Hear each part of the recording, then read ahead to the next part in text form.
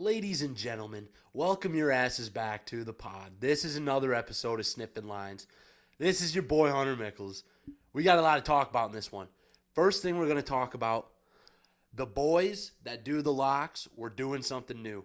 MacTion has officially started, so you know we have to bet on MacTion. We have decided that every week, to add on to our three locks, we're all doing a MacTion lock as well.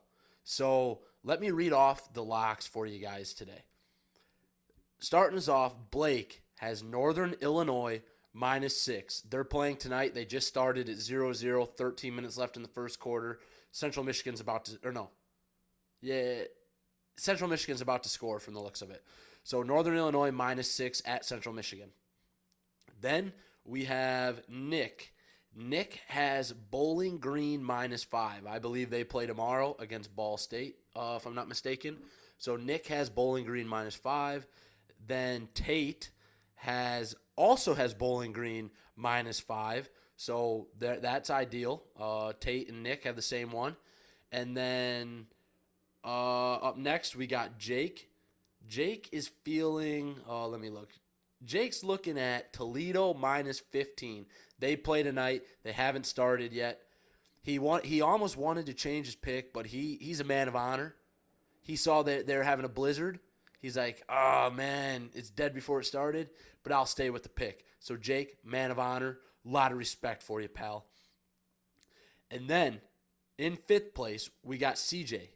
CJ is sitting with Central Michigan +6.5. Hell of a start. They just went up 7-0 with 12.5 minutes left in the first quarter. So that's a great start for him, honestly. So there's that.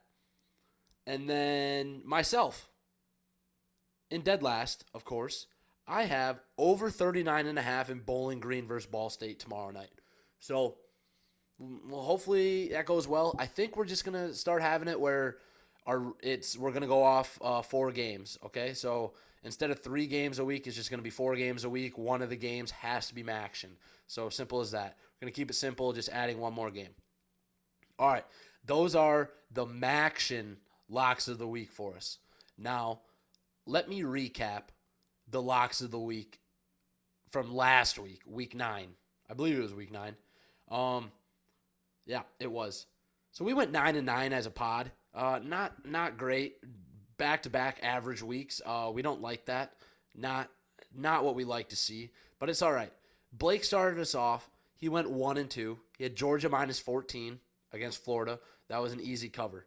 Then he had Penn State -30 at home against Indiana. Penn State fucking sucks. Fuck Penn State. Hate them. Fuck them. James Franklin, the one time we bet on you, you don't know what the spread is, you clown. Douchebag. So Penn State -30, loss. Then he had USC -10 at Cal. USC barely pulled this one out. That was an insane game. Like, absolutely crazy. 50-49. So Blake moves to 20-7 on the season. Insane record. Then we got Nick. Nick went 2-1 last week, moving him to tied for first at 20-7. He had Oklahoma State -7.5. That was a win. Then he had Oregon at Utah over 47.5. That was a loss. Very unfortunate loss. That one looked like an easy lock the whole time. Utah just didn't score any points. Super unfortunate. So over 47.5 was a loss. Then he had Nebraska -2.5 at home against Purdue. Easy cover. Nebraska wins that game. So Nick and Blake tied for first at 20-7 right now. Then we got Tate. Tate moved to 16-11. He went 2-1 this week. He also had Oregon at Utah over 47.5. As you guys know, that was a loss.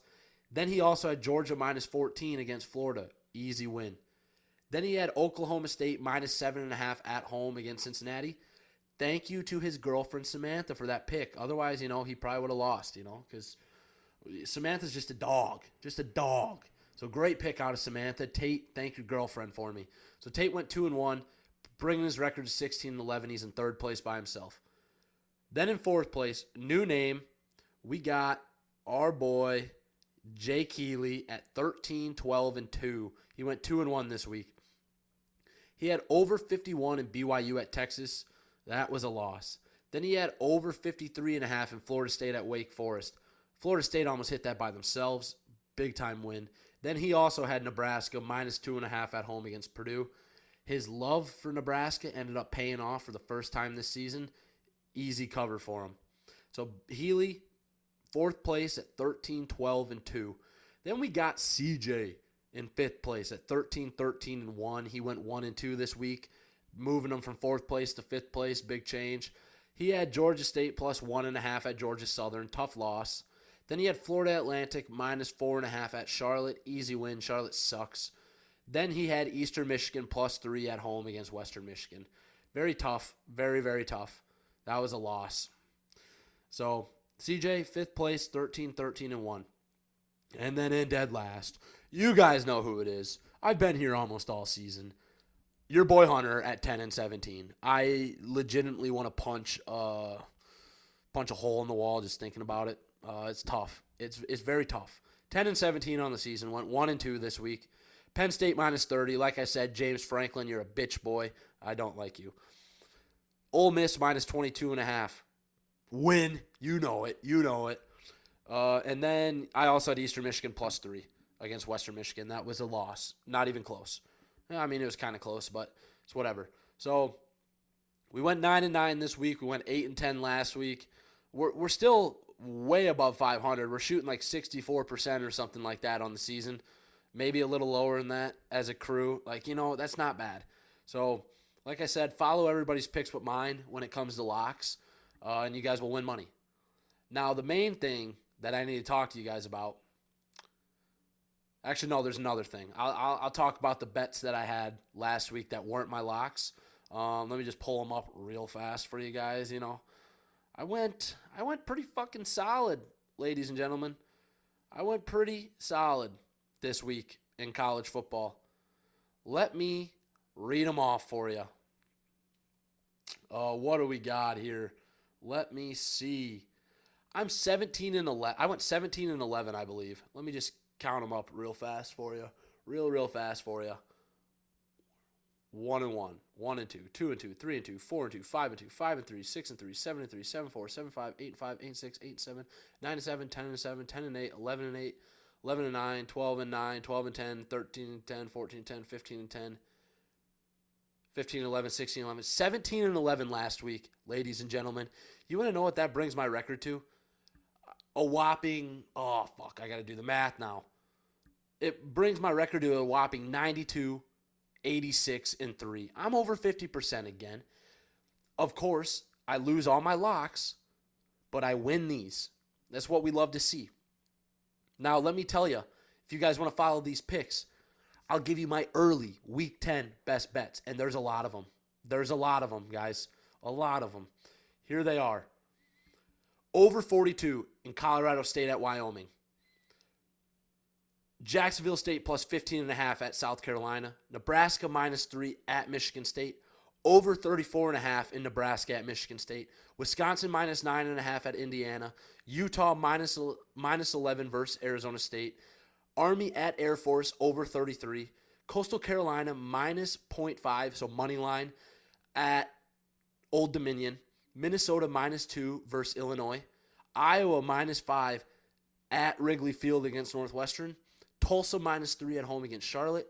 Under 71 in Georgia Southern at Texas State. New Mexico State minus 3 versus Middle Tennessee State. BYU plus 10 at West Virginia. And Washington State minus 13.5 at Stanford. Those are my early best bets. There's like 16 of them. Ladies and gentlemen, let me tell you, there's going to be about 45 more for fuck if I know. Probably not that many. I'm going to say probably about 15 more added. I love it this week, guys. It's going to be I think it's going to be an interesting week for college football.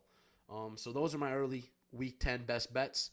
There's a few more that, like I said, I'm going to add. I don't know what they're going to be yet. I've been looking at the board nonstop. Can't really pick out what game I want to be. I'm waiting for some of the lines to move, but that's all right. All right, before I end this thing, I just thought Northern Illinois threw an interception. Live reaction. They did not. He dropped the interception. But Rocky Lombardi, bum. Anyways, I'm going to tell you guys how I feel about some recent news coming out of Iowa City. And if you can't tell, I might be the happiest guy alive. Brian Ferentz, was at best a Pop Warner offensive coordinator. Did not prove himself. He was one of the best offensive line coaches in the country. He deserved his chance when he got hired back in 2017, but he should have been fired about 2 years ago. His offensive play calling just was not good. Like I said, I don't know how much to blame him for that. I think it might be something to do with his dad, but I am the happiest man alive that Brian Ferentz is no longer the offensive coordinator at Iowa. I really wish they would have demoted him to offensive line coach, but no guy in his right mind is going to take that demotion. He's going to go somewhere. He's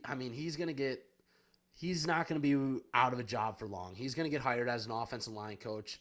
Very well could be in the NFL because he's damn good at that job, just not damn good at calling plays.